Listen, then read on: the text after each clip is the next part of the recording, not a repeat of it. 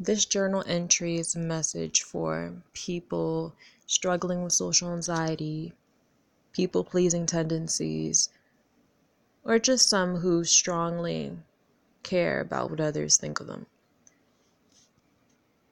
Easier said than done, but try to stop giving a fuck about what others think of you. Each person perceives you differently. Focusing so heavily on other people's opinions of you is draining and a waste of time.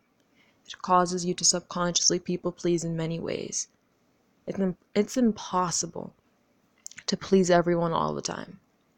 If you try, you're just going to lose yourself in the process and become miserable.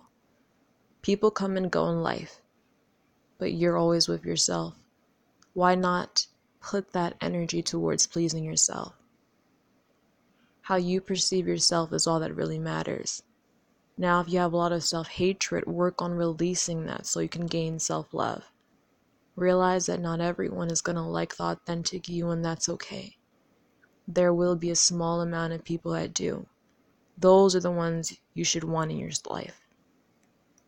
Any unkind person that is constantly criticizing you is just a broken person who hasn't done inner healing yet and is instead projecting their negative low energy, suppressed emotions, pain, inner conflicts, traumas, insecurities, self-doubts, beliefs, and fears onto you, whether it's intentionally or not.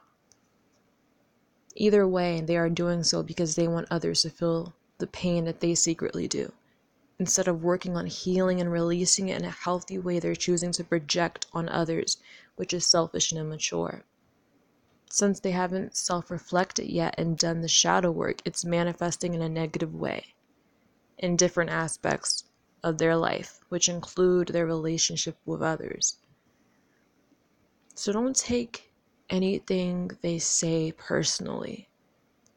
Most of the time, they don't even have an issue with you. It is with themselves. If you have social anxiety like me, we tend to deem anything we say or do as cringeworthy, which makes us obsess and stress over every embarrassing moment. We must realize that everyone is too focused on themselves to even think about the time you stuttered, tripped, or had a booger in your nose. Chances are they didn't even notice. If they did, they won't be replaying that moment every second of every day like we do, stressing over it.